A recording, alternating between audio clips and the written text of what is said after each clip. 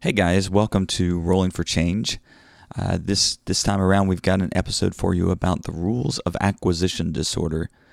You know, as I record this, I'm kind of reflecting on my weekend gaming, and most of my weekend gaming has been about playing Final Fantasy XIV. Which, if you play Final Fantasy XIV, please check in with me so we can party together and go out and kill some bad guys. But my biggest obsession this week has been role-playing games.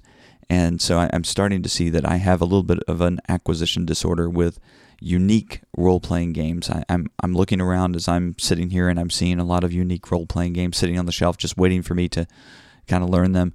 But I've been sticking my head into the new Star Trek Adventures by Modiphius, which is a very different role-playing system, just in the terms of the rolling. You roll low numbers instead of high numbers, and the way that it's done is very unique. It's very exciting. I'm looking forward to trying to run that system for some people.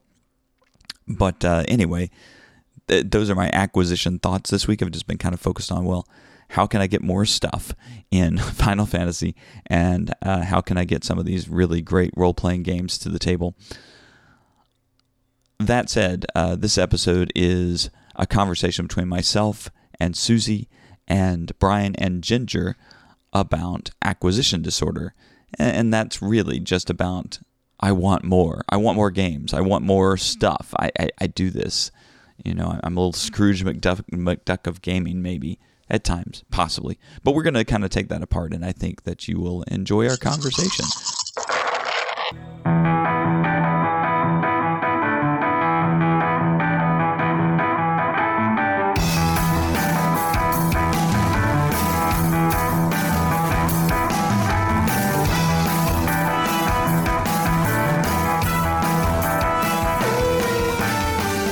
My name is Woody Harris, and I have a gaming acquisition problem. Hi, Woody. Hi, Woody. Hi, Woody. Hi. I don't know how many games I have. I have more games than I can play. Given the amount of time that I actually have to play, I have more games than I can play. I have a list of games to buy that I really want to buy. I have Kickstarters coming in just about every month of the year, and you might say I'm still looking. So, how about you guys? My name is Brian, and I am a recovering board game addict. I currently have 216 board games, not counting expansions. However, over the years, I have unburdened myself of 421 games. Primarily for financial reasons, I needed the money, and each one of them that I gave, well, almost every one of them I gave up, tore a little bit out of my poor little soul. Yeah. Yeah, I feel you, Brian. My name is Susie. I am a Kickstarter addict. Hi, Susie. Hi, Susie. I get very excited every time I see a new Kickstarter, and I kind of get a Jones if I haven't contributed to a Kickstarter in about 3 or 4 weeks. So I think I have more Kickstarters going than my husband, and that's usually the normal experience, and I get very, very excited when I find out that they're coming. Okay. My name is Ginger, and I am a Pimp This Game Out addict. Hi, Ginger. Hi, Ginger. Hi, Ginger. I love Meeple Source, and also I love to put, different pieces in the games. All right, you love to pimp it out. Okay. So this is Rolling for Change, and today we're talking about the rules of acquisition disorder. And yes, that is a play on the Ferengi rules of acquisition because it worked so well. And because we're nerds.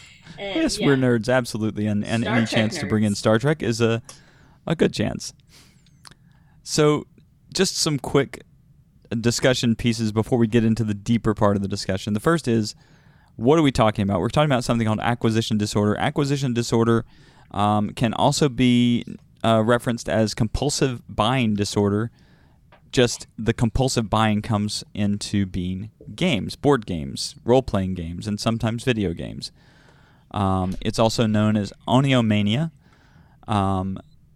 It's important to recognize that we're kind of playing on things here, and we're not purposely trying to be disrespectful towards anyone who actually has a real emergent disorder that they're facing. You know, these things that we're talking about, they're a subset of obsessive compulsive disorder. Our discussion here is very tongue-in-cheek, and we recognize some people really struggle with serious issues.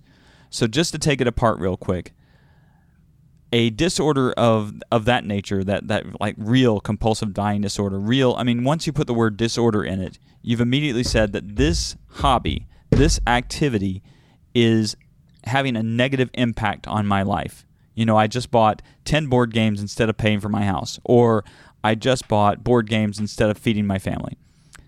That would be a real emergency sort of mental health crisis. And so I don't want to be disrespectful to anyone who's going through those kind of challenges. We're not talking about alcoholism. We're not talking about things that may be real disorders. But within the gaming community, as hobbyists, there are things that we recognize that we have challenges with, that we might, as I do, buy more than we can play and constantly look for more. So I just want to sort of take apart the pieces of the disorder with the group here and just kind of identify all these various bits and pieces that make up what we're calling acquisition disorder. And again, if you have a real mental health issue, if you know the things that I just said have some real impact on you, then my statement is I encourage you to go and find a therapist for yourself. Or, you know, if you can't find a therapist, reach out to us and we'll help you find a therapist. That said, now we're going to get really tongue-in-cheek and act like this is a really big problem. Well, it can be. Yeah. It can, yeah. What are you thinking, Brian? Well, I think I've mentioned this in other podcasts, but collectible card games, they bring out the worst in me. Whenever Magic the Gathering first came out, I had boxes upon boxes upon boxes of cards, and I had maybe 4 or 5 decks that were always in some kind of flux. And I had favorite color combinations and favorite cards, and of course the cards would get banned, and I had to get new cards to replace them. And I would go into a comic shop just to buy a couple comics, and I'd see the new expansion out, and I'd grab a couple of expansions here and there. It got to the point eventually where I would just go and buy a box, and just open up all the bags. Yeah. That's a serious thing for me. For a while, it was HeroClix was a big thing for me. Yeah, and then I started in on the Star Wars one, X-Wing, and I stopped. I nipped that one in the bud. I'm at the point now where anything that's has the word collectible in it, not even going to even play the game. I'm not even going to breathe near it, because then I'll like it. Yeah, and then it sounds like you'll get into kind of an addictive sort of pattern, at which point you'll be like going and buying boxes of expansions. Well, I do literally have OCD, so once I get on a tangent, I sometimes have trouble getting off of it. Okay. Fair enough. So what about you, Susie and Ginger? Any stories of, really things that you thought might head towards being a really challenging thing for you or cause you problems? I don't know about this part of it. I don't think that I have a very addictive personality. So, I get concerned, of course, with our board games and the fact that we have so many and we haven't opened a whole chunk of them. Yeah. But I don't know that it's ever gotten to a place where it's been we haven't bought groceries or we haven't paid our mortgage or any of that. So I don't know. I don't know that I have a good. I joke around about being, a Kickstarter addict and all that, but I just checked how many Kickstarters. I only have like 6. It can feel that way. I mean, if you include yours and mine in Yes. one sort of grouping, Sure. we probably do have one for every month of the Yes. year coming up, Provided they don't get delayed. But yeah. provided they don't get delayed. Oh, I've got one that I've been waiting on for 3 years now. So Yeah. That's And we longer than my appreciate- longest. And we appreciate that. Yes, because our games are your games. yeah, some people will kind of like almost like what are the kind of fish that hang out next to a shark? Remora. Some people are like Remora. Oh, see, that's not okay. I'm okay with that. Well, considering I haven't bought viticulture because you guys have the whole thing, so Yeah, and mine is pretty pimped out. it is, man. I appreciate that. Yeah. About as much as their Terra Mystica. Oh, Yeah, which hasn't come to the Yes. table in a long time, but I yeah. know. Or, All right, I so- almost forgot, by the way, nerd moment. Just a quick, brief Sure. segue. The podcast won't be coming out this day, but Happy Towel Day, everybody! It's It is May Happy 25th. Towel It's Day. official It's towel Towel day. Day. Woo. Always Wow, know where your okay. towel is. Yes. I do. It's dirty. It's in the hamper. Needs You to are be not prepared for washed. Towel Day, sir. You should be ashamed. I stand ashamed. I also stand a little ashamed of my collection. So let's talk about the disorder as I see it. And I'm taking this from things I've read on the internet and from things that I've felt myself. So just kind of finding the ways to talk about the reason that I collect. The first one is the cult of the new. You guys know what this term means. Oh yeah. Very aware. So, for those who don't know what this term means, the cult of the new is this sense that the newest, shiniest game that's what I want right now. It doesn't matter that I bought the newest, shiniest game last week.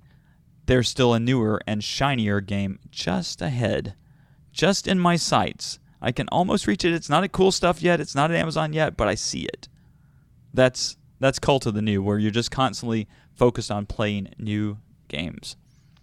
I was researching BGG this morning, the 10 most hot games for May 2019, so I can't say much. And Well, you mean we you're do a part have of the Game cult of the Fest new. next week. Oh, And we yes. have Game Fest next week, yes. So we'll be inculcated into the cult of the new, and we'll all come away wanting more games, even though we haven't played the games we have. How true. So that's cult of the new. The next thing for me is I see a game I like or I play a game I like, and I want, even though I don't know when I'll play it, I want immediate access to it. I want to be able to say, you know what, I'd like to play that game right now, and even if I don't know how to play it, even if I don't know the rules, don't know all the I just know I have it. It's similar with books for me. Like I'll buy a book saying, okay, I've got that, I've got access to that now. Now what else do I need access to? It's probably a little too autobiographical, but it's just that's just the way it works. I want to be able to know things when I need to know things, or do things when I need to do things, and not have to go to the store at that time and buy it or get it. Oh yeah, this is a big one for me. There are games you guys have that we have, and Ginger says, "Well, Woody and Susie have it. Why do we need it?" Because I might want to play it when they're not around, and I want the game because it should be mine. End of story. I don't understand why that's such a difficult concept, but hey. Yeah. Okay. Yeah, I have to agree that I get very impatient if I don't have certain things, especially if like expansions for one of my favorite games comes out. I gotta have it now. Scythe. Yeah, Concordia. Concordia. Although, just to point out, we haven't fixed that problem yet. But I know, and it's see, I'll just poke the bear a little bit here. Poke the bear, damn it! I am well aware that I still do not have it. And it's a good game too. So I would like to get it on the shelf. See, I'm still in. I'm always involved in acquisition. It's maybe not a good thing.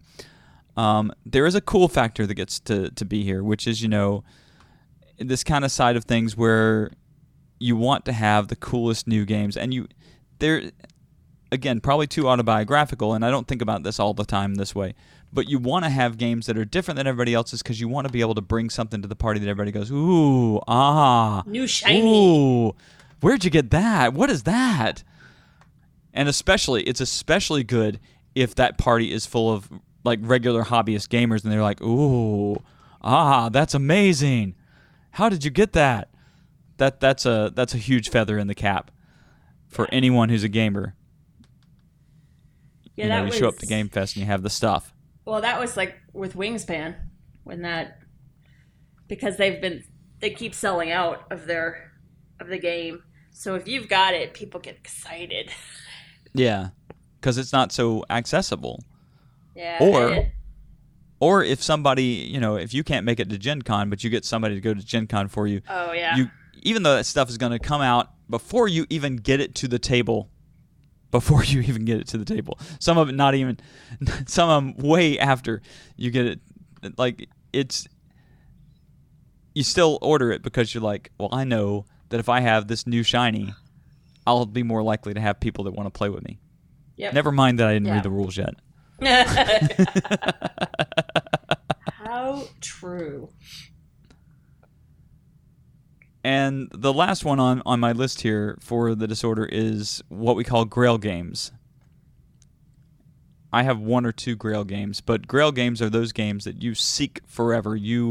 They're high-level collectibles. They're just like, I can't get a hold of this very easily, and even if I don't necessarily want to play it all the time, I want it, and I want it now. Do you guys have Grail games? I mean, I know that Susie and you and I, our collection is the same, but still, there are Grail games, right? There are things that you hold out as, that kind of thing. We have a choir. The Hasbro Chunky Edition. That's right, yes. Which is it's not out there.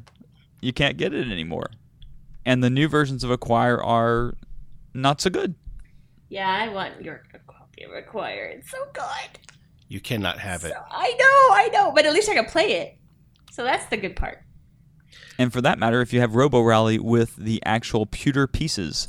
Yes. That is a Grail game. I mean, that's Grail in the sense that we don't play it very often at all at this point. But we play it mostly when it's somebody else's game when we're at a game convention.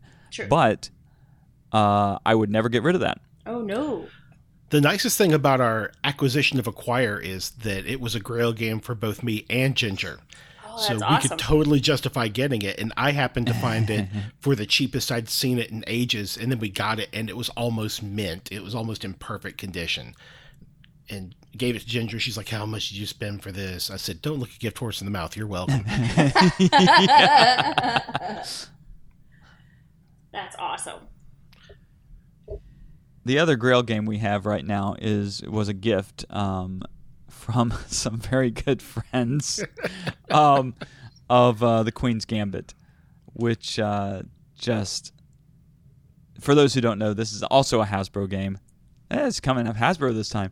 There's also a Hasbro game that came out shortly after the Phantom Menace, and it basically is a battle on three fronts. You're battling on the planet against the Gungans versus the Trade Federation. You're battling between Darth Maul and Qui-Gon Jinn and Obi-Wan, and you're battling in the ship with Anakin doing his thing, trying to shut down the Droid Federation's the Trade Federation's droid army by blowing up the ship that controls them. Which, just offsides, how smart is it to have a control ship? Why don't they all have their own processors that just don't get that part of things? But that's okay. We can step back from that. See, Hasbro can, when they put their mind to it, put out better games than Monopoly. Absolutely. Yes, most definitely. Drink. Damn it, Brian. It's got to come in every episode somehow. It does not. And you were trying, by the way. That wasn't even a mistake. No. That one, the minute you brought up that both two games from Hasbro, I was like, I have to bring up Monopoly now because it's a Hasbro game. That was purposeful. It's not. Okay, fine. It can't always be organic, Woody. Yes, it can. Besides, you brought that upon yourself. For mentioning Hasbro, it has nothing to do with Monopoly Drink. Hey now. You give me grief, I'll start singing Bird is the Word. No. I don't have a problem with my Bird is the problem, Word. Not his. Not okay. You can always refer to it as the M word. Again, not my issue. Why are you jumping on me? What is up with you people? All right, we're moving on. For those who don't know, those are things that Susie can't stand. What is the line? Crush the something, break the plates. That's what Bilbo Baggins hates. There's some rhyme here for Susie somewhere. Yeah. I'm sure that somebody will come up with it at some point soon. Okay, moving on. Moving on. So when we're talking about acquisition disorder, I was thinking, there's a lot of emotionality that plays a role in this, and it's important to kind of take that apart too, because if we see it as a disorder, what are the contributing factors to having the disorder or to having this problem, to having this issue, to having this character flaw, whatever it might be, and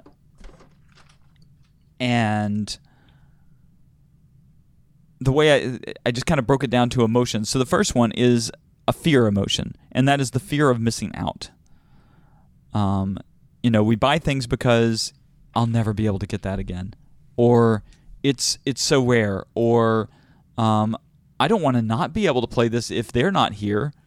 That's. Oh God, the one that drives me nuts. Nobody I know has this game. Why does nobody I know have this game? I must remedy that. Right. Yes. And now I have it. So, that's why nobody has this game, is because it's not a good game. That can be the case, or maybe not the case. But the fear of missing out is a pretty big thing. And then we come to, Tom Vassell of Dice Tower has talked about the fear of missing out, and he's talked about what he calls Vassell's Law, which is basically that if a game is good, it will come back into print no matter what. I take a little bit of issue with it, but it's possibly a true thing. I mean, even Bruno Cathala has old games that are coming back out again, and so does Sid Saxon, and we can name a number of creators, but there is still that kind of sense, especially when it comes to Kickstarter, because you don't know if this is going to fly, and it really is flying for you. You don't know if this is going to be something that people are going to get excited about, but damn it, that's really awesome. Check that out. Look at that. That's the danger for me when it comes to Kickstarter. Well, Queen's Gambit, they re-released it in a way as Star Wars Risk, but it was not great. Subpar. Yeah. So that's not always true. No, it's not. And the other one we've kind of hit, but creating our interest in others. So there is a kind of social standing that comes with when people come over. Like I remember when I met my good friend Frank. When I met him first, I was just in awe of his game collection. Mm-hmm. I was in lust of his game collection. I wanted it all, and I wanted to play it all, and I wanted to see it all. And there's some notoriety that comes with owning a lot of games, especially games that you can't get anywhere else, especially if you have a lot of Grail games. There's that kind of thing of like, well, they got the stuff, That plays a role too, I think. Yeah, I would agree with that. And there's also, Frank had this too, but our friend Leon, he has games that I had never seen or heard of that are kind of older games. Yeah. And he has some unique games. He had Zoff and Buffalo that I'd never played before. So much fun. Yeah. Oh, yeah. Yeah. So I look forward to whenever he comes to Game Fest or some of the game conventions, he usually brings Zoff and Buffalo. And he's like, who's up for this? I'm like, yo, here, right here. Hello. Yes. So there's a side of this that personality plays into. my Yes. personality is equal to my game collection. Sort of. Or your popularity. Well, Kinda popularity, but it's also like, like in the case of Zoff and Buffalo, I don't know anybody that has that but Leon, and it's a great game, and maybe even would fit on my Grail Games sort of list, but he has it, and so he has something that is unique in our circles, and therefore it stands out to us. And your cool factor goes up significantly if someone pulls one of those games off your shelf and says, "Do you know how to play this game?" You go, "Oh yeah, sit down, I'll teach it to you." Yeah, Because a lot of Yes. times it's like, it's kind of still in shrink wrap. I haven't even opened it, and I've had it for 5 years. Yeah. You wouldn't know anything about that. Not at all. Not at all. No. And then this is a perfect lead into, does guilt or shame play a role in our collections? Yes. Yeah. How so? Most definitely. Well, at the time, whenever we needed the money, because I was trying to get into some sort of training situation, but I needed a lot of money for it. I felt guilty that I had all these games, especially games that we really didn't play that much. And in the beginning, I was selling off the games that neither one of us really played all that much. They were good games, but other people had them. And eventually we got down to the games that really hurt. I did not want to sell Cosmic Encounter, Power Grid. Oh God, Argent the Consortium was so good. Agricola, I had to sell all those. Alien Frontiers, God, we had that one so nicely pimped out. And I sold all these games. They're on my previously owned list, and the majority of them are on my must-have list to get back. They're back to Grail Games now. Yeah. My Grail games are reacquiring games that used to be in my collection. Yeah, I get that. Flea market coming up soon. Yes, and George is bringing back my Scythe. Oh, George is coming? I thought they were No, coming. he's going to the other one. Oh. Yeah. Okay, got it. So moving on. Eventually, he's bringing it back. Got it. If we were going to mention Grail Games, I have to say Dark Tower, even though I don't think I'd want to play it in the old version. Thank God for Restoration Games who are remaking Dark Tower, but Dark Tower is a Grail game for me at this point. Nice. Okay. I knew people who had it, but I never ever had the chance to play it. Yeah. And my parents wouldn't buy it for me. And I think also Magical Realm is a Grail game for me because it's the first time I ever saw a Euro.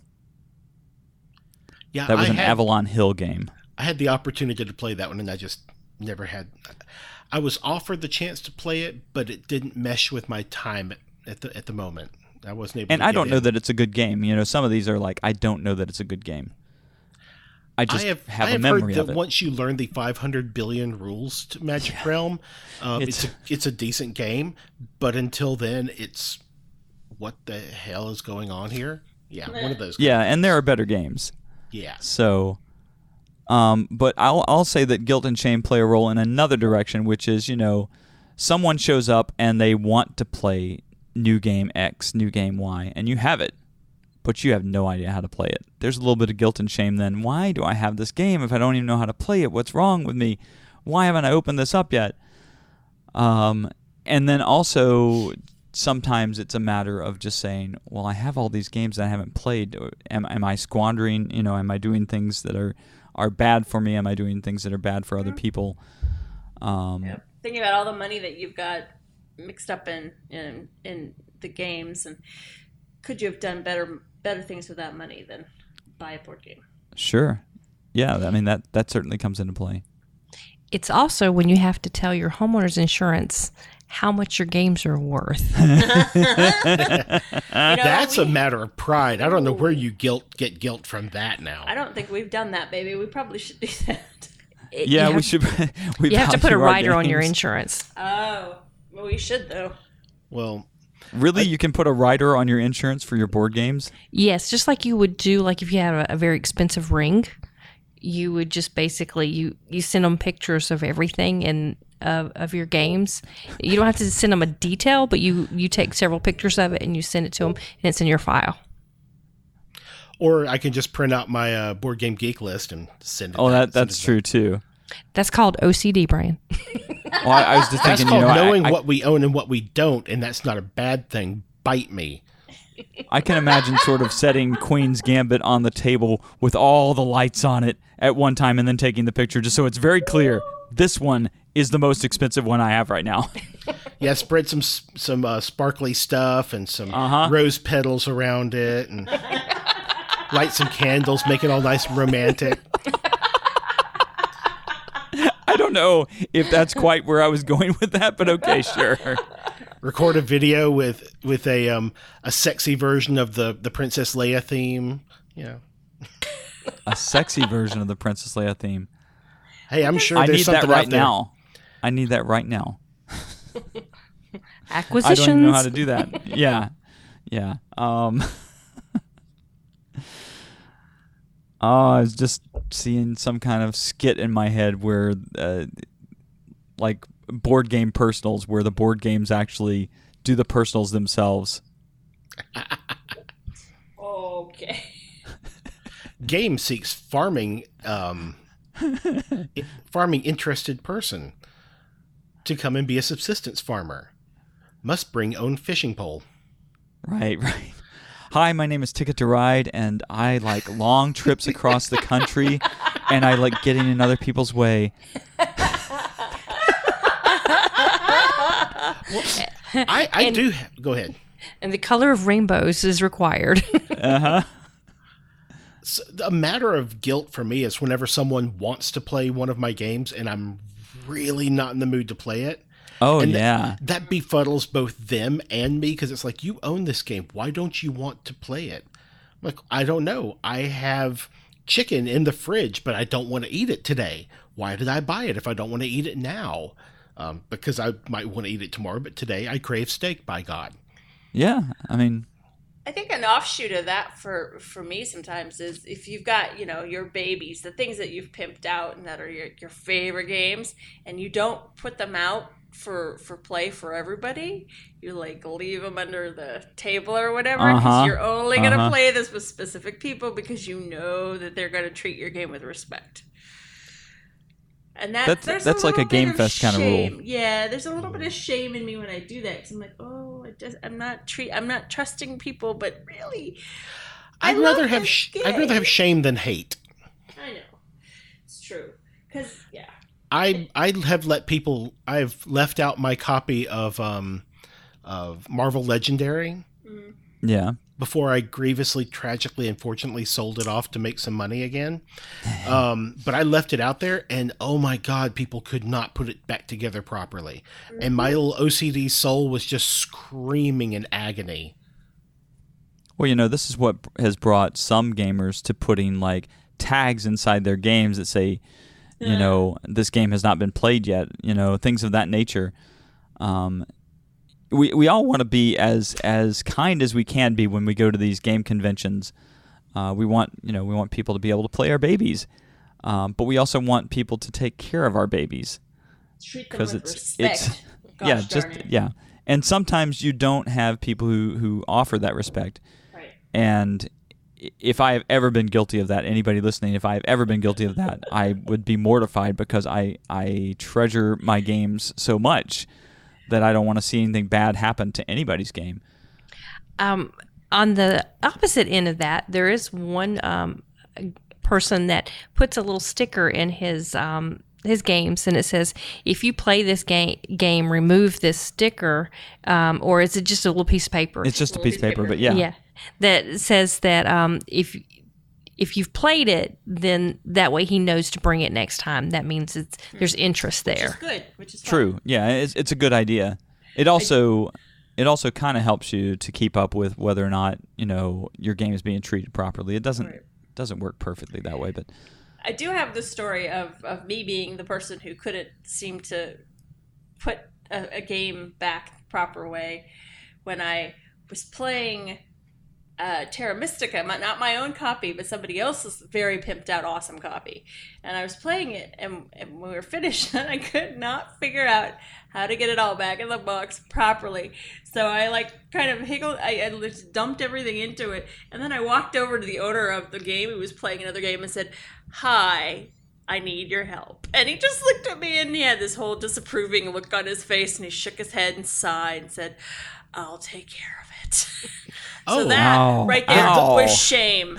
The That was shaking shame. head and the shaking head and the sigh, I'm pretty sure I know who that was. Oh, you know who it is. Yeah, we all know who that is. Yes. She did do the walk of shame I over did there do to the walk him. of shame over to him, and it's now been dubbed. It's that look in the head shake have now been dubbed the Susie disapproval stare because he does it so often for me. I will say one bizarre aspect of the acquisition disorder with me is I find great pleasure in punching games and sorting them and ordering them. I love that. Which is why I look at y'all's shelf and I see these games and shrink and I'm like, how? See, now the guilt and shame is going on right now. Yeah, but it's like Stephen King described how he is with alcohol. He sees someone drinking, say, a glass of wine, and then they drink half of it and just leave it sitting. And he's like, finish that. Why don't you just finish it? It makes no sense to him. If you have alcohol, drink all of it. And it's the same thing with me, but not with alcohol. It's like, you bought this game. How long are you going to wait to open it up? Because I wait maybe 5 to 10 minutes. I'll be at a convention. People will be inviting me to games, and I'll say, "I got to take this. I've seen that happen. I've got to punch I've this game." seen that happen. Yeah. Brian sitting at a table on his own, just punching a game, just completely ignoring games around him. Just. Hey, Ginger, do you remember how we acquired? It was Legendary Encounters Alien. Yes, I do. Do you want me to tell the story? Yes. Okay. Actually, no, it was Marvel Legendary Villains was the one. Go ahead. Okay. Well, one of our friends that had a game store at the time, he just got the game to be sold, and he put it on the table, and no one was there. We went out to, it's like a restaurant where you go and play games and stuff, and everybody, it's a meetup, and he looked at Brian and he goes, "Hey, do you want to punch this for me so I can use this as a demo?" And I just shook my head because I knew what was going to happen. Oh, my eyes lit up. Brian sat there for around about an hour reorganizing the whole game, and I just looked at the other gentleman, and I just shook my head, and I said, "You know that game is going home with us, right?" And he just smiled and walked away. Somebody knows how to sell. He knew how to sell. Yes. You know what? For being that devious, you just say the name. Just call Dave out. Mr. Leach, you are a gentleman and a scholar. And I appreciate your shrewd business-like behavior, sir. All right, so we've kind of pointed out some of the maybe the negatives of acquisition disorder. But is acquisition disorder really a bad thing? Is it bad for the hobby? Is it bad for us? Is it in fact possible that it can be a good thing to have an acquisition disorder? It makes me happy. There are friends I know who have this kind of disorder, and a lot of people view it as this. You know, where people say that poor people are crazy, rich people are eccentric. Oh, eccentric. That's right. Yeah. So people who can afford to indulge themselves fully in this hobby are game hobbyists. They're collectors. Yeah. However, if you don't have a lot of money and you're breaking yourself doing this, putting yourself out of, having rent, having bills that you can pay, then you have a disorder. Yeah, that's when it starts to be a negative for your life. Yeah. So if you're making, a couple $100,000 a year and you're buying, 3 or 4 games a month, you're probably fine financially. Yeah. Yeah. It becomes a disorder, I guess, at the point where it starts negatively impacting your life. Exactly. I whether think that's financially or whether you run out of room, and so then like you become a hoarder If you make 200,000 or 300,000 a year, you run out of room. You build a game room. That's pretty much it. Yeah, I mean, you just have a library in the same way you have a book library, you have a game library. I'm a problem solver. Well, I can say for myself that there have been times that I have been depressed, or I've been angry, or I've been some emotion that I don't like to feel. And now I'm not going to use games as the example right now because it's not the one that I'm remembering. But going to buy music became incredibly therapeutic for me. Like, it was just, I got something. It felt good. And it didn't even matter that I didn't take it straight home and play it, because I do that. I buy music and don't play it immediately. It mattered that I did it. It was the acquiring itself that made the difference for me. And I that may be a bad thing, but for me at the moment, it was therapeutic. Now, I can tell you a time in my past where spending money I didn't have was the therapeutic thing, because it was always just like, I can't stand it. I can't stand all the debt. I'm going to buy something. Sounds ridiculous, but that was the way it happened for me.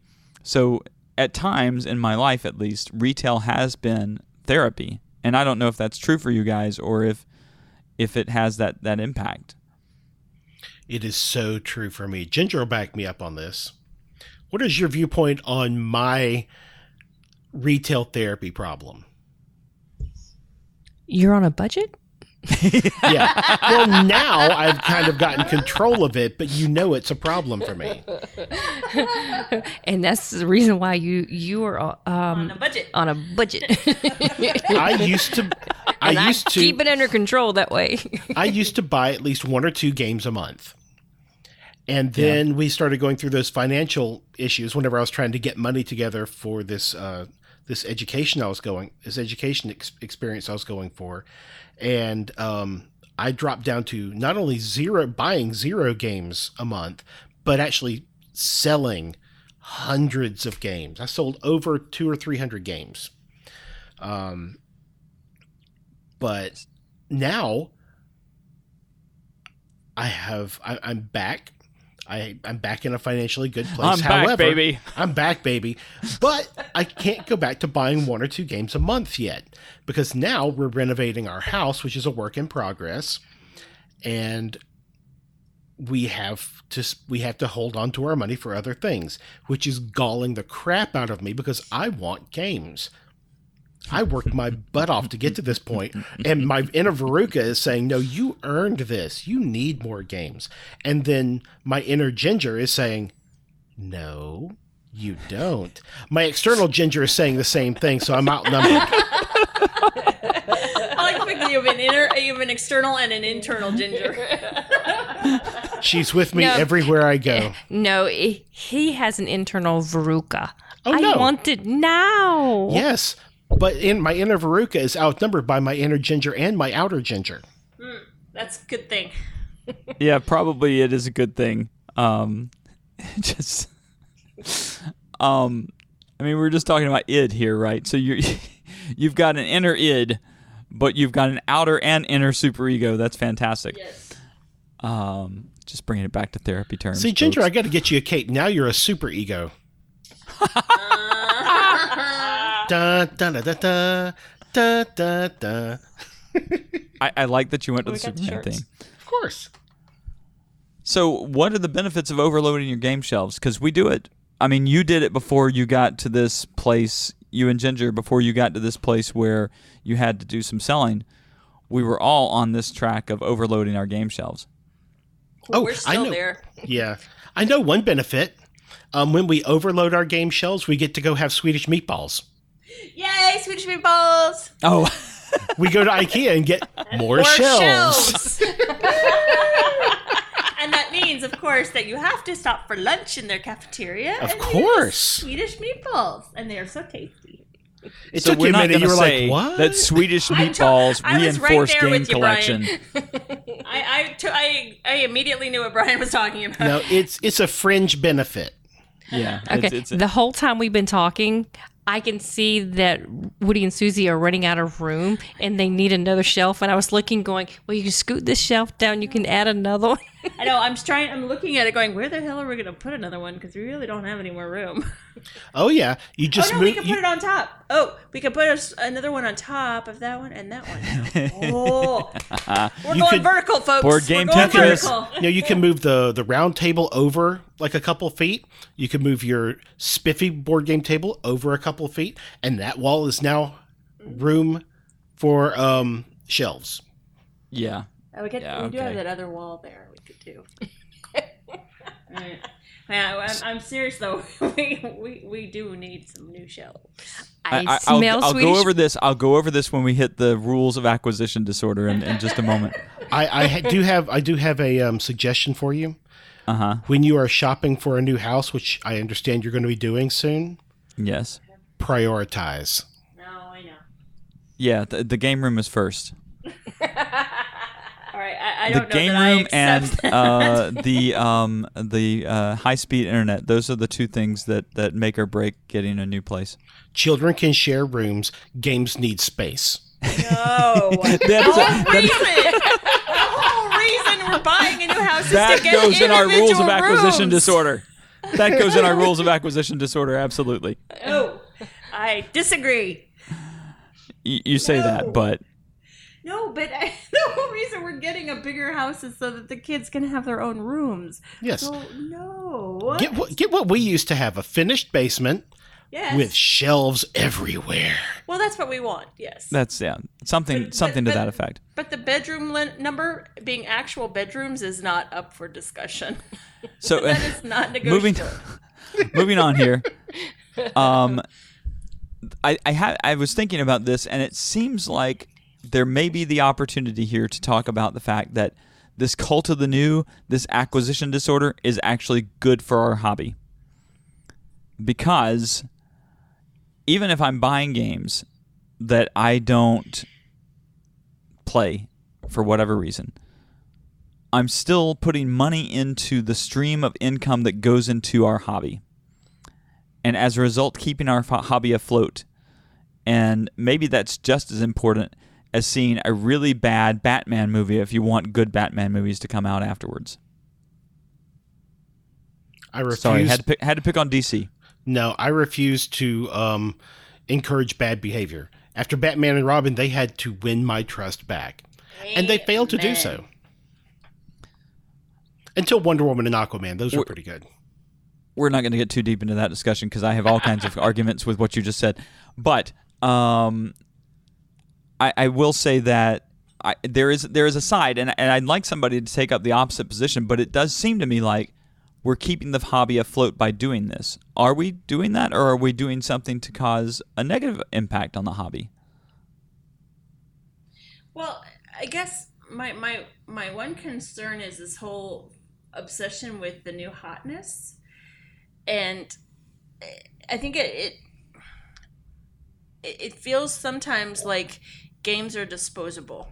Like you play them once or twice, and then suddenly you're on to the next game, and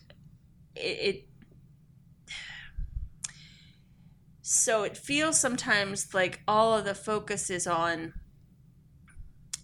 coming up with something new, some new gimmick, some new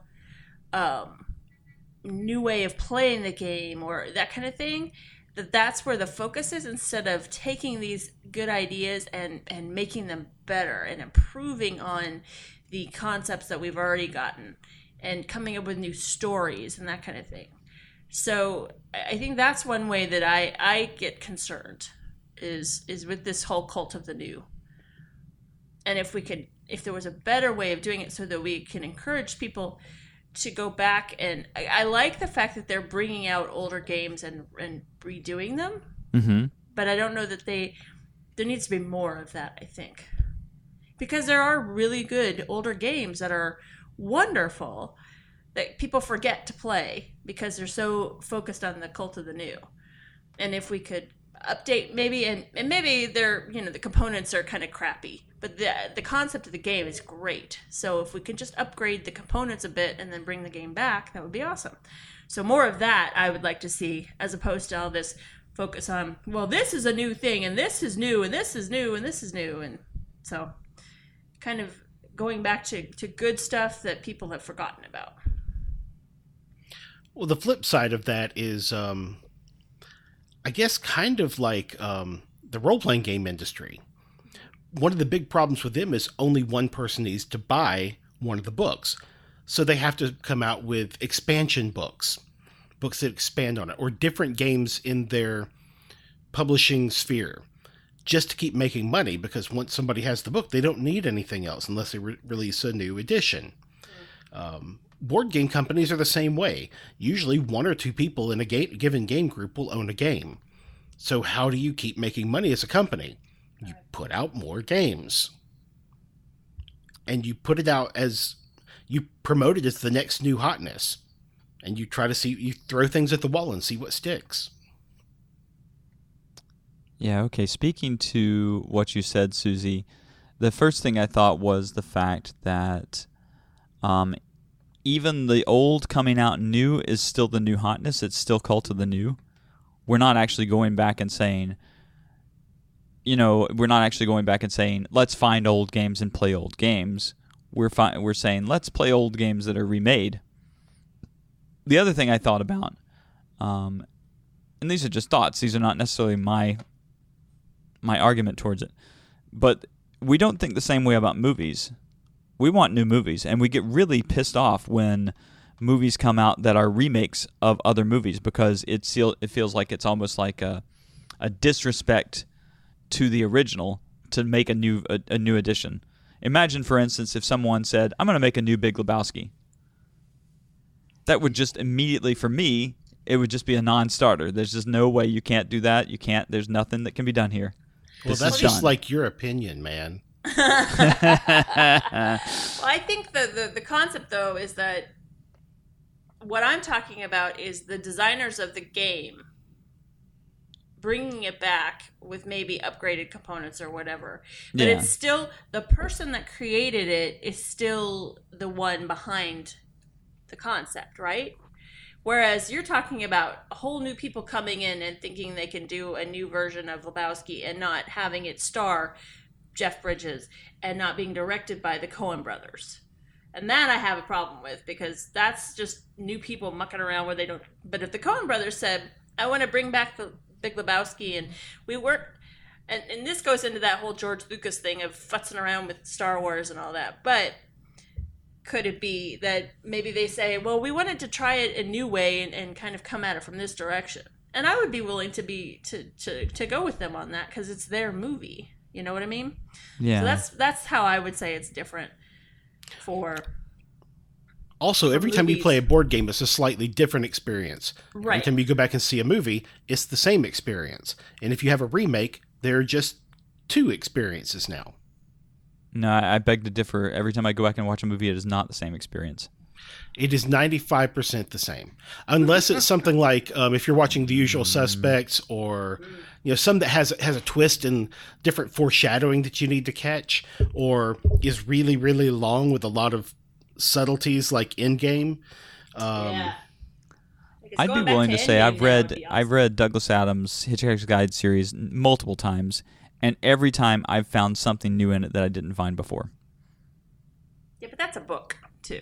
Well, same with movies, though. I was just trying to take it out of media so that I could show that it applies to different media formats. Well, okay, pulling different things out of it is one thing, but whenever I play a game, I'm playing it with different people. Yeah. And it has new random factors, and sometimes can have a completely different feel. It's like if you were watching a movie and suddenly a character does or says something you didn't expect, says something different from the last time. The same basic elements are there, but there are significant changes. That's more like what a board game's like. Yeah, okay. I can see that. So the only thing I can think of that makes this idea of Cult of the New a negative for our hobby. So Cult of the New is, let's go out, let's buy the newest thing. Let's put the money into the system immediately that way. As if there's sort of some bank somewhere that's the bank of games, and all the money goes to this particular spot. But if I'm just going out and doing that and not, pointing out what Susie said, and not sort of respecting the past, not respecting what came before, and I'm almost saturating the market with maybe sometimes subpar games because I'm willing to buy whatever. And it's not really true about me, but I'm just kind of making a long distance point here, which is, if as a culture we grab up the thing that looks the newest and the hottest and the greatest, and we, at this point, Scythe is a little bit old now. It's like 2 or 3 years old now. At this point, if something supplants Scythe, then it supplants Scythe, and suddenly a good game has gone to the side.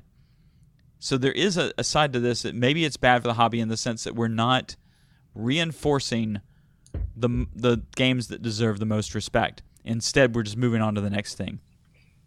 It's a bag of chips, and I want the next chip. Yeah, the area where that goes south is I know people who, whenever you try to bring up a game that's maybe a couple years old, they don't want to play that. They have a new game they want to play, and they almost exclusively play new games. They'll play one game maybe 3 or 4 times, but then the new hotness comes out and they have to focus on that.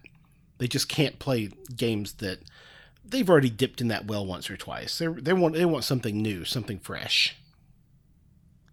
And we always want the next innovation, like if I can't imagine, I wasn't there when Dominion first came out and made this big wave in creating a deck building game sort of grouping. And I'm not even sure it was the first deck building game, but it was certainly the one that took the world by storm in terms of the game world. I mean, maybe not the world as a whole. But so we really like that innovation when we see it. And there's sort of this kind of sitting on the sidelines going, well, can somebody else come up with something different besides what we've already got? And if they can, show it to me. And it's kind of like we want to. It's almost like there's a technology track in gaming, and we want to get to the highest level of the technology track. And even then, we want the expansion. It's we're all tech tracking.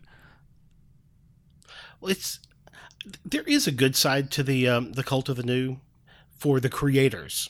It is an art making a game. Absolutely. And Donald X Vaccarino came out with Dominion, and after umpteen thousand expansions, I'm sure he was happy to be done with that, moving on to making something brand new. In fact, he started coming out with new games in between expansions. And sometimes whenever you're the creative sort, you just want to stop dipping into that well and make something different. And you're going to start generating Cult of the New. And the nice thing about gaming in the current hobby is that we are actually knowledgeable about the creators of the games. We know whenever a new Stefan Feld game is coming out, we want to check that out because we know him as a creator and we know he has good quality stuff. And there are other creators of games who were like, okay, I need to avoid that person because they make games that make me want to throw up. Right. So, right. No, it's certainly true. And, we have our rock stars that we look to. And I like this idea that, there are a ton of artists out there. And for those artists to have an audience, Cult of the New is really important. Because if I am so caught up on Agricola and even Caverna, because I'm going to stay with Uwe Rosenberg here, if I'm so caught up in those things and I'm not looking at what's new, then those new artists who put out something that's maybe fantastic are just going to get missed. And there's this sense in me that I want to play them all. It's like Pokemon. I want to catch them all. I want to play them all. I want to play all the games that are good games. And sometimes it's a matter of figuring out what are the good games. But I want to play them all because they're all different experiences and they all offer new vistas and windows to look through my life at. So that's, for me, I guess that's part of what fuels my collection engine is that I want it all. I'm very greedy. So this whole thing came about because, I was thinking about all the different sort of, when you're thinking about psychology and gaming, you start to think, are there gaming psychologies? Are there gaming disorders? And this was one of the ones that I sort of stood out as a gaming disorder. But I realized that, we were talking about acquisition, disorder, and I thought about, well, the Ferengi have the rules of acquisition. Can we tweak the Ferengi rules of acquisition and make them apply to our gaming hobby? So I've got a list here, and we can stop and talk about any of them, or if other people want to read some of them, that's fine too. I just want to. Some of these were really worth creating. I took Ferengi rules, and then started writing things. I need to write the one down that Brian said, which was, kids can share a room, board games need space. That one's gonna stick with me. Sorry, Susie. No. We'll have our rules of acquisition numbers, and that will be rule number 1. Rule of acquisition number 1. So, the ones I came up with, and we can talk about them a little as we go. Once you have a game you value, never sell it. I know that's so true. Yeah, and my soul is still bruised from selling all those games I love. Never pay more for a game than you have to. Amen. That'll take care of people who put budget limits on you. Never allow family to stand in the way of gaming. I can buy that. A person is only worth the sum of their games. We got into some of that in our discussion there. Yeah. Anything worth doing is worth doing in a game. Yes. I totally have friends who we get together and hang out, and I'm thinking we're just going to hang out, maybe watch a movie, goof off, talk, and they've brought a game, and they're like, why are we not playing a game right now? That's me. I do that. You always carry one with you. Then there's Leech's Law. My favorite game is the one I haven't played yet. Yes. It just stands as Leech's Law. That was Dave Leech always said that, and so it stuck with me. Favorite game is the one I haven't played yet, and that's Cult of the New at its heart. True. Yeah. Well, it doesn't have to be. Well, it's Cult of the New for you. Yeah. Well, I mean, because it could be an older game that you just haven't played before. Sure. A gamer without games is no gamer at all. Yeah, then you're just a leech, Leech. Nothing is more important for your health than your health, except games. Games are important to my health. What? That's what Rolling for Change is all about, right? Right. It never hurts to suck up to better players. Unless they're stuck up better players. Unless they're decahades. Yes. Well, if it's going to, we'll refer to another rule in a moment here. Okay. Gaming is its own reward. Yes. Yes. Definitely. Expand or die. Yes. That's an actual Ferengi rule of acquisition. But it totally applies. But it applies. Expand or die. But only get good expansions, please. Yes. But you can't know unless you buy. Unless you have a friend who has it. Unless you have a friend who has it, yeah. Or unless you go to conventions and you try things out, which that's definitely a suggestion I would have. I would say, I take Jay Avney's advice when it comes to terraforming Mars, even though,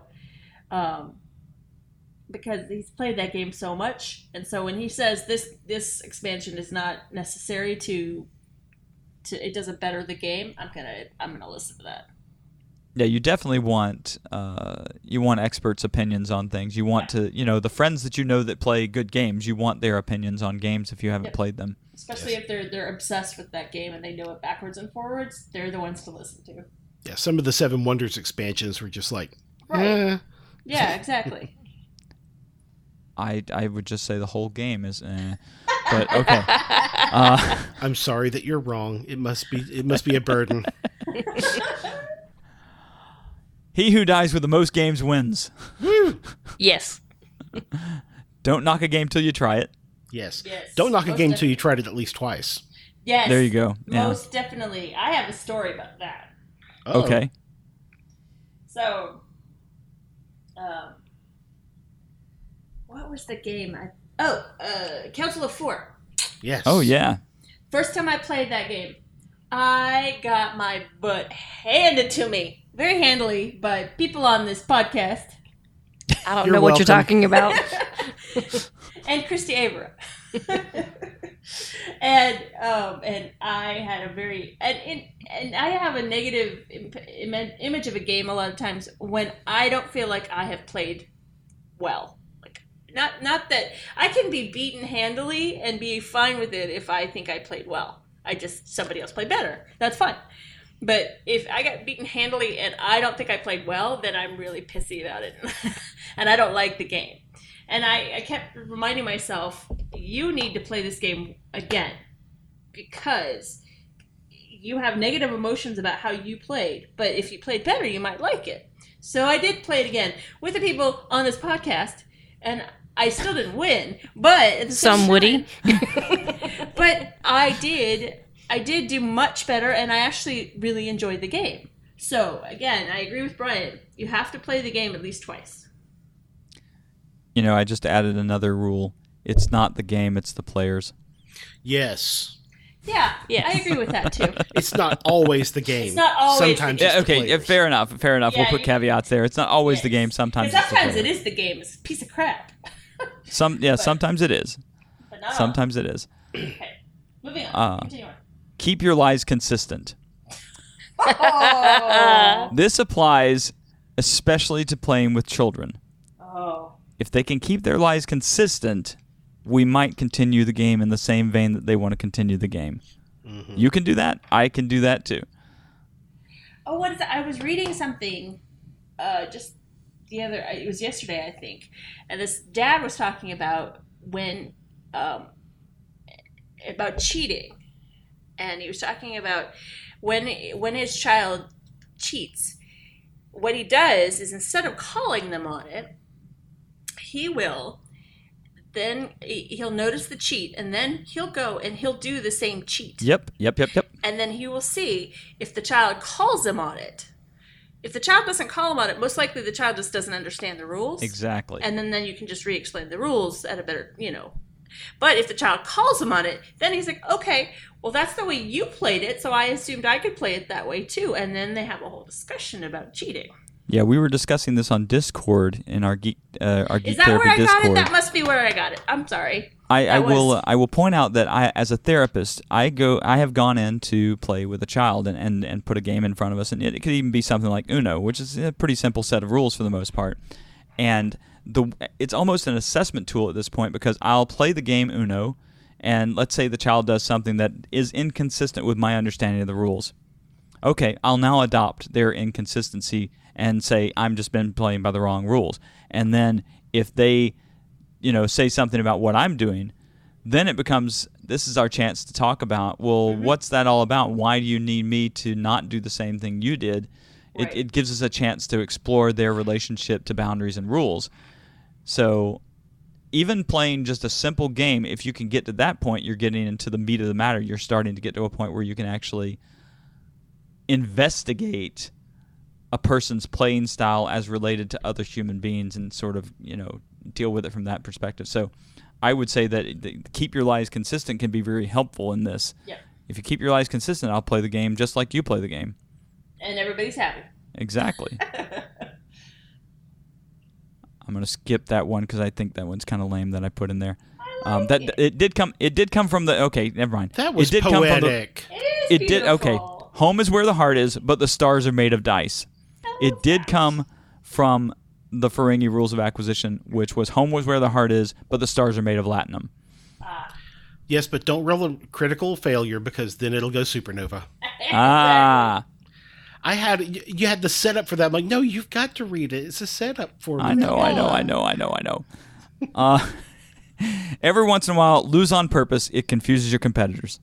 That's what I've been doing all along. Everybody's really confused. All right, Mr. Soze. Never let the competition know what you're thinking. I actually have a little bit of an issue with this, and we talked about this a little bit in our cheating episode. But I was thinking, we were talking about handicapping, and we were talking about, the fact that not everybody starts on the same footing. So a good sort of equity kind of style of doing things would be, I've got a new strategy in this game, and I'm going to tell you this new strategy. So now we pit this strategy against this strategy, and now we can see whether or not one of us uses this strategy better than the other. I don't know if it might not be a good idea to always have some openness to your thought if you're going to try to play with people and not just play for the purpose of beating them. It depends. If you're playing for the purpose of winning, then it's a competition. Otherwise, you're just playing a game with friends. If you're playing with people who are new to the game, it is not a competition anymore. You're teaching them the game. Fair But enough. if it's a bunch of you who you know we're all on the same level, it becomes a competition. Yeah, I would say I agree with. Yeah, I agree with that. It's just something I've kind of thought of over the years that if we can both be on the same page when we start the game, then that creates a higher possibility that we're having an equal competition. I like trying a strategy, and then at the end, people going, "What did you do different this time?" And I tell them what I did. They're like, "Oh, I'm going to try that next time." If you tell them ahead of time, if they're good enough at gaming, they'll figure out how to block your strategy before you ever get it started. Oh, that's probably true too. So there may be some realisticness in that. Don't let the competition know what you're thinking Until after the game's done. How about that? Yeah, until after the game's done. Until after you've won. There you go. Okay. Ask not what your games can do for you, but what can you do for your games. Yes. Upgrade. When in doubt, upgrade. Yay! Yes. Always go for the metal coins, especially if they've given you paper money. Even if it's going to cost you $120 versus a $56 Kickstarter. Hey, that does remind me that I just did that for Glenmore. Oh, did you now? I did, because it was one of the add-ons I could do after it was done. And I said, "Oh, metal coins, done." Click. By the way, considering talking about upgrading, shout out to MeepleSource. That's where we've gotten most of our upgrades from. Oh, heck That's true. yeah. MeepleSource is has done best. a fantastic job. If those listeners, we'll just take a sort of commercial break here. If those listeners who are listening are game players and you haven't connected with MeepleSource yet, do so. They're fantastic people, and they do an incredible job on creating extra highfalutin bits for your games. Yes, and they also sell actual games. They do. And they manage to do some good stuff for Cult of the New in the sense that they go in and procure or find games that are just not coming through the major distributors. Yep. And Very sometimes cool. those games turn out to be really good games. And no, they're not paying us to say this. They're just really cool and we like them. Absolutely. Yeah, absolutely. No one's paying us to say these things. Please pay us to say things. Yes, exactly. Please pay us to say things. Wait, play us in Meeple Bits. Yes. Pay us pay us in cold hard cash. I'm okay with that too. Yeah, then we can buy the Meeple Bits. It's going to go to the same place anyway, let's be honest.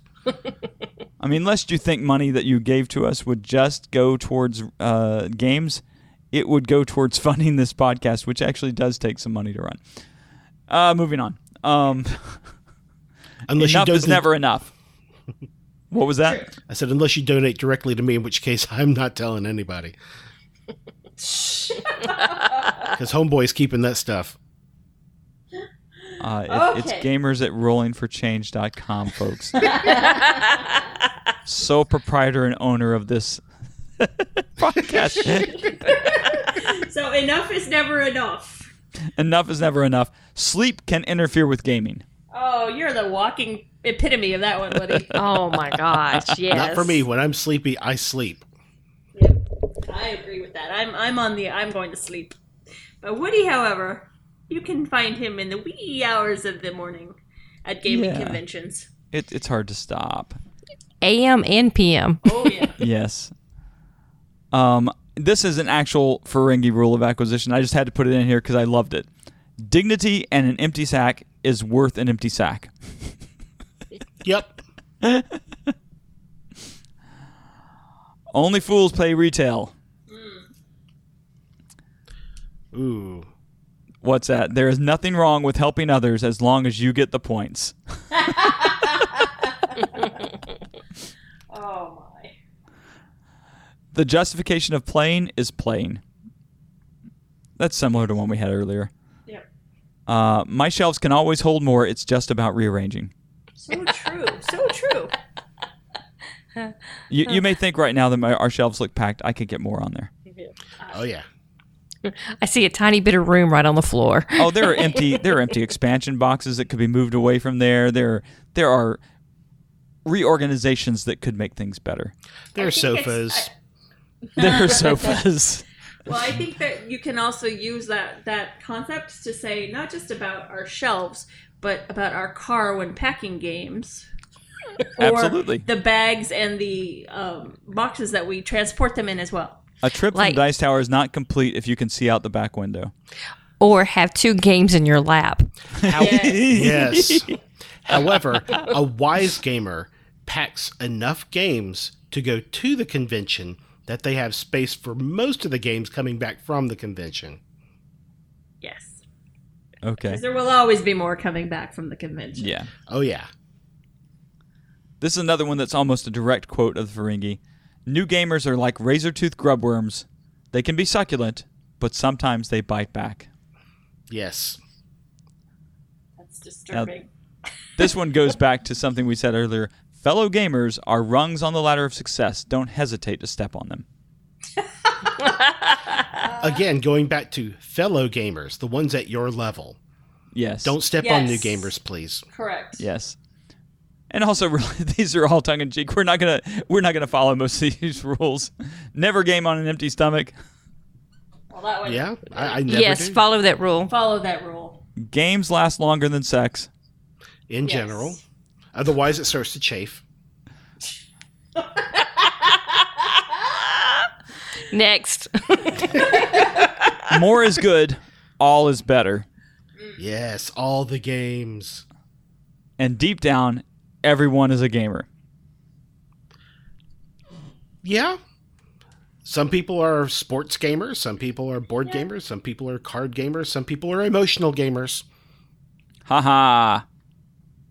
But yeah, I think that's true. It's just you pick which type of game you're interested in.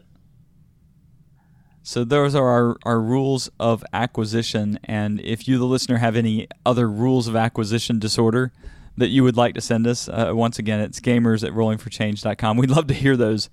Yes. Most definitely. You know, we've talked about some of the challenges of this collecting sort of bug that we get. What are the best suggestions we have for gamers as they try to do this in a safe way, I guess is the best way to put it? If you're new to gaming, I've seen people say, I bought like 5 or 6 games right in a row. And okay, keep in mind, you want to play some of the games first. Whenever you're just getting started, find out what your style of game is. Go to meetups. Yeah, not everybody is going to like a Take That game. And if you get out in the world and you realize the group of people you play with hate those, and you just bought 5, you may be having some playing issues with your games and wondering, why don't people ever play my games? Because they all think they suck. Well, that's true, but I would also say, if that's the kind of game you like, look for the kind of game group that will match with your playing style. True. Don't play other people's games just to play them so that you can fit in, because that can be a dangerous sort of slippery slope. Find the people that you fit with and play games with them. And of course, make new relationships and be willing to go outside of your comfort zone. But don't force yourself into playing games you don't want to play. On the flip side of that, though, there are games that I really think I would enjoy, but I don't buy them because I can't think of anyone who would play them with me. I still buy some of them, like Campaign Trail. Yeah. Not many people, that's not going to make it to the table very often, but I love that kind of game. So I get it because every once in a blue moon, I'm going to get to play it. Yeah, absolutely. And I know no one else in my friends group is going to buy it. I mean, that's true for a lot of games on my shelf, actually. I mean, like, if I look at something like Time's Up, which you and Susie just don't enjoy, and I don't know about Ginger, but that is, it's one of my favorite party games ever, and I don't get to play it with the group of friends that I normally play with. There is something to be said for knowing the tastes of your game group and not avoiding buying games that you like, but tailoring your purchases more toward what other people are going to want to play, and still buying games that you will enjoy and finding a group to play those with. Yeah, that's certainly true too. But if most of the games that you buy are ones that most of your friends aren't going to play, you're going to have a shelf full of games that are never going to get played. Yeah. BGG.com is your friend. Yes. Absolutely, yes. It's a great place to go to look at reviews of games, to track all the games that you play and that you own, for the idea of what's coming out next. If you have questions about games, you can go there and ask them. They also have forums for questions that have been asked. I think there's usually at least one time, not necessarily every time we play, but there have been lots of times where we've had, well, how would you interpret this rule? And if you go to Board Game Geek, a lot of times you will find someone's already asked that question, and there's an answer for you. So lots and lots of good stuff at BoardGameGeek.com. As far as YouTube, a few different places you can go to are the How to Play podcast. Rodney's fantastic. Yeah. Rado runs through. Dice Tower, and Undead Viking is another old favorite. And Shut Up and Sit Down. Shut Up and Sit Down. Shut Up and Sit Down. Those guys are fantastic. I was racking my brain because I love those guys. I love those guys. And Tabletop, if you're looking for brand newer games and simpler games, stuff that are kind of like gateway games, things to get you started in the hobby. That's Tabletop with Will Wheaton is one of the best. Yeah. Absolutely. Although they do get rules wrong sometimes, and I want to scream at the TV, but hey. But we all do that, so it's fair that they do. Yeah. Yes, but whenever they're doing it and you can't correct and go, oh, wait, and you're like, no, you're continuing to play with the wrong rule. And my OCD just kicks into high gear. Yeah, okay. At least on Rado's Klingon translation at the bottom, he has the rules clarifications as he's going and making his rules wrong. Oh, that's good. Okay. I think that one of the challenges with being a collector of games is that we might, at times, buy games that are very similar and not really empty the shelf of the game that game is taking the place of. And I'm just as guilty of this, so I'm not the person to be the flag waver for being careful, but the idea being, okay, I'll use this example. It's not a good example because I like Dominion much better, but you got Dominion. Dominion is this amazing deck builder, and there's box after box after you can play Dominion for years. And then along comes something like Ascension, which is also a deck builder, very similar style, different things that you can do with it. And maybe you get to the point where you're like, well, this scratches the deck building itch that I had, and I no longer need this other deck builder, so I'm going to get rid of this other deck builder. That's worth paying attention to. Like, maybe there are certain games that there's a certain kind of style of game that you like. You might as well stick with the one that you enjoy the most in that style, and maybe get rid of the rest. As I say this, my heart twinges. I can't do it. There was a podcast with I can't remember the name of the podcast. It was something with Cody and John, I think. And there was Cody's Law. And Cody's Law was, if you have two games that scratch the same itch, you get rid of one of them. And I hate that one because, my itches move. And one day I scratched that itch on my elbow, and it might be on the left side of my elbow, slightly off center. And there might be some time whenever that is on the far side of my elbow, on the front side, and it's like a deck builder. This one's on the front side of my elbow. This one's on the side offset a little bit to the left. And I'm not going to get rid of Clank and Marvel Legendary. Just because they scratch the same itch. Yeah, because they scratch the same itch, but they scratch it in a different way. Yeah. And no, I can't do that. I've never had two games that scratched an itch in quite the same way. That's true. That's true. Is there an optimal number? Like, this sounds like a crazy question, but is there a spot that you say, okay, once I got to this point, there's no possible way I can play all those games in a year? And if I can't play a game in a year, should I have it? That's madness. Waiting for that. I'd be down to maybe 25, 30 games. That's insane. Yeah, that's not okay. Yeah, I can't. I have an acquisition disorder. I think if I, within my lifetime, can play this game 5 to 10 times, it stays on my shelf. Yeah. Especially if it's something that I find that is really meaningful to me.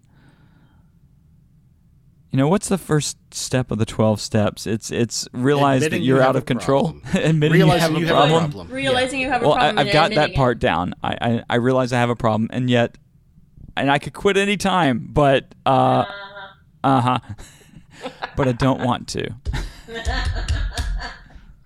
I do not have a problem.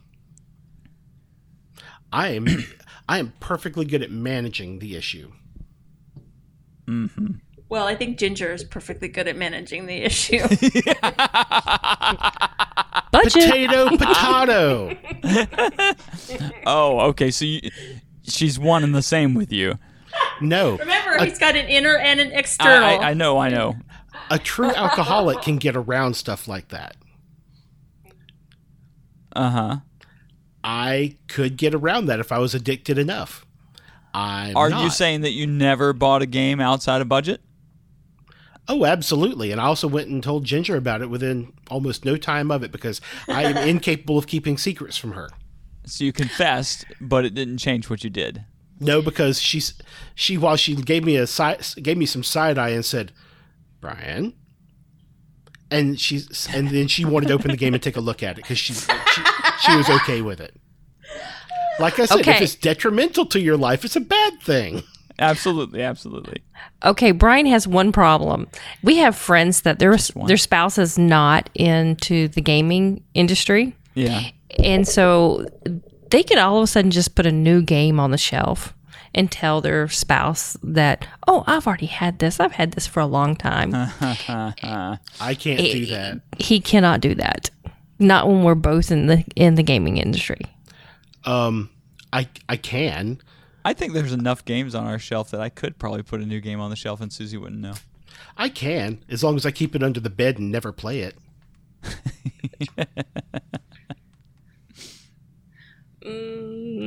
I don't know about that, Woody. I think she might can figure it out. We'll test it somewhere in the near future. Yeah, I was about to say, I think that's a challenge. And an excuse to buy a new game. That's what it is. The other thing, we were offering suggestions for listeners. Go to conventions. Oh, yes. You don't have to go to the definitely. big ones. You don't have to go to Gen Con, Origins, even Dice Tower. But go to conventions because there you will get the best chance to play a lot of the new games before you even go out and buy it. Now, that doesn't mean that you're not going to find that Kickstarter that just hits that itch the way no other game ever thought it could. If you go to a large convention, there are usually people there teaching who run the company who are teaching their games. If you go to a That's true. smaller convention, a lot of them, especially the ones here in Atlanta, because we brought this idea back from Dice Tower Con, and it just glommed onto people so hard, is they'll have signs that you can put up saying "Teacher Wanted." Yeah. And I've had people stop by and just teach a game, let us get through a few rounds, and then they take off to play another game. I have seen people who have a thing up saying "Teacher Wanted," and I've gone and helped them out. There are other things that just say "Players Wanted," and there's a person sitting there setting up a game, and they need some more players, and you can go, "Hi, you are seeking new players. I am a player. Was I the person you were seeking? Because I'll sit down if so." And people at conventions in general, usually really nice. I've only been to maybe 1 or 2 conventions where people were kind of cliquish and didn't like letting new people in. But that's extremely rare. So there's a side of that is, gamer etiquette that we need to kind of point out, which is if you're at a convention, don't be insular. Reach out to new people. Reach out to people you haven't reached out to before. Try to create variety in your playing group. It's not always easy because there is a side of it that's like a family reunion. Like I know when I go to Dice Tower, I will see some people that I don't see any other time of the year.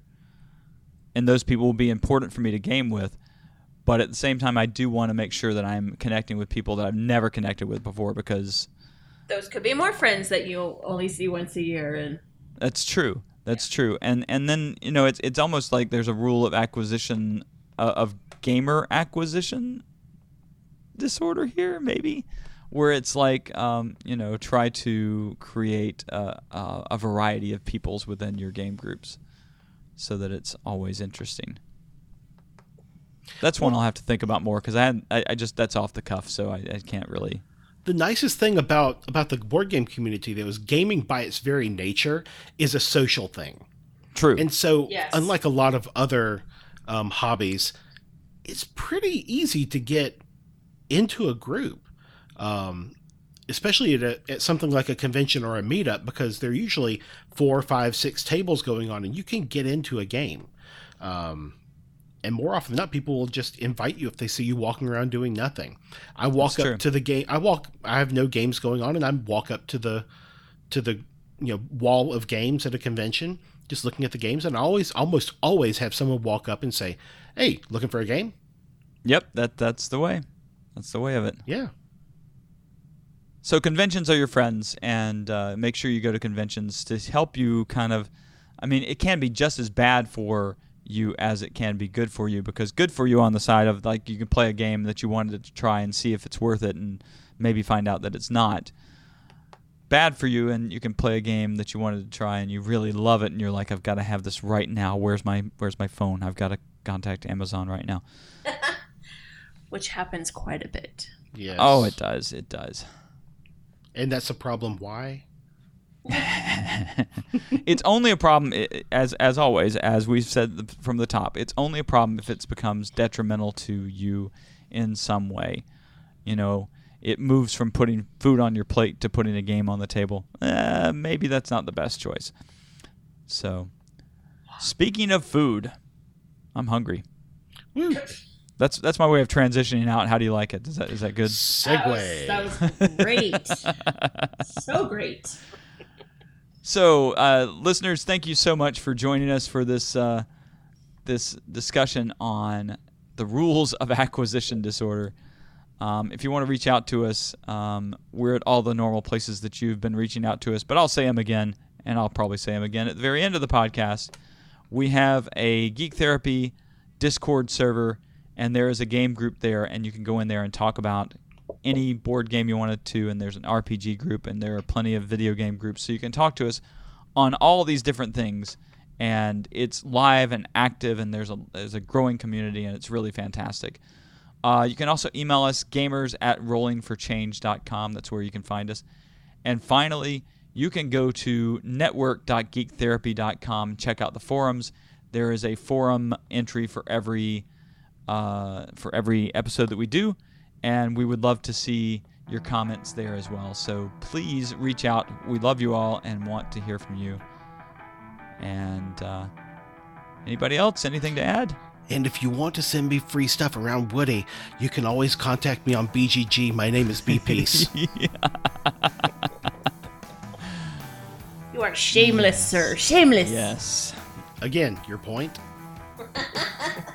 It's somewhere in the... He's just following the rules of acquisition disorder. All right, you guys. Keep on rolling for change. You've been listening to Rolling for Change, episode 29, The Rules of Acquisition Disorder. Rolling for Change is proud to be a part of the Geek Therapy Network. This month, Geek Therapy is 8 years old. According to developmental psychology, Geek Therapy is now able to count backwards and enjoys collecting things. If you'd like to be a part of the Geek Therapy Collective, point your browser to network.geektherapy.com. There you can connect with the community, talk about podcast episodes, and engage in geeky discussions. If you just want to reach out to a friendly group of people, Join us on geektherapy.com/Discord. If you want to send us suggestions or support Rolling for Change, contact us at gamers@rollingforchange.com. Finally, a round of applause for rocket scientists who have allowed us to use Galileo as our theme music. If you like our theme, you can find much more great music by rocket scientists on bandcamp.com. Thanks so much for listening, and keep on rolling for change.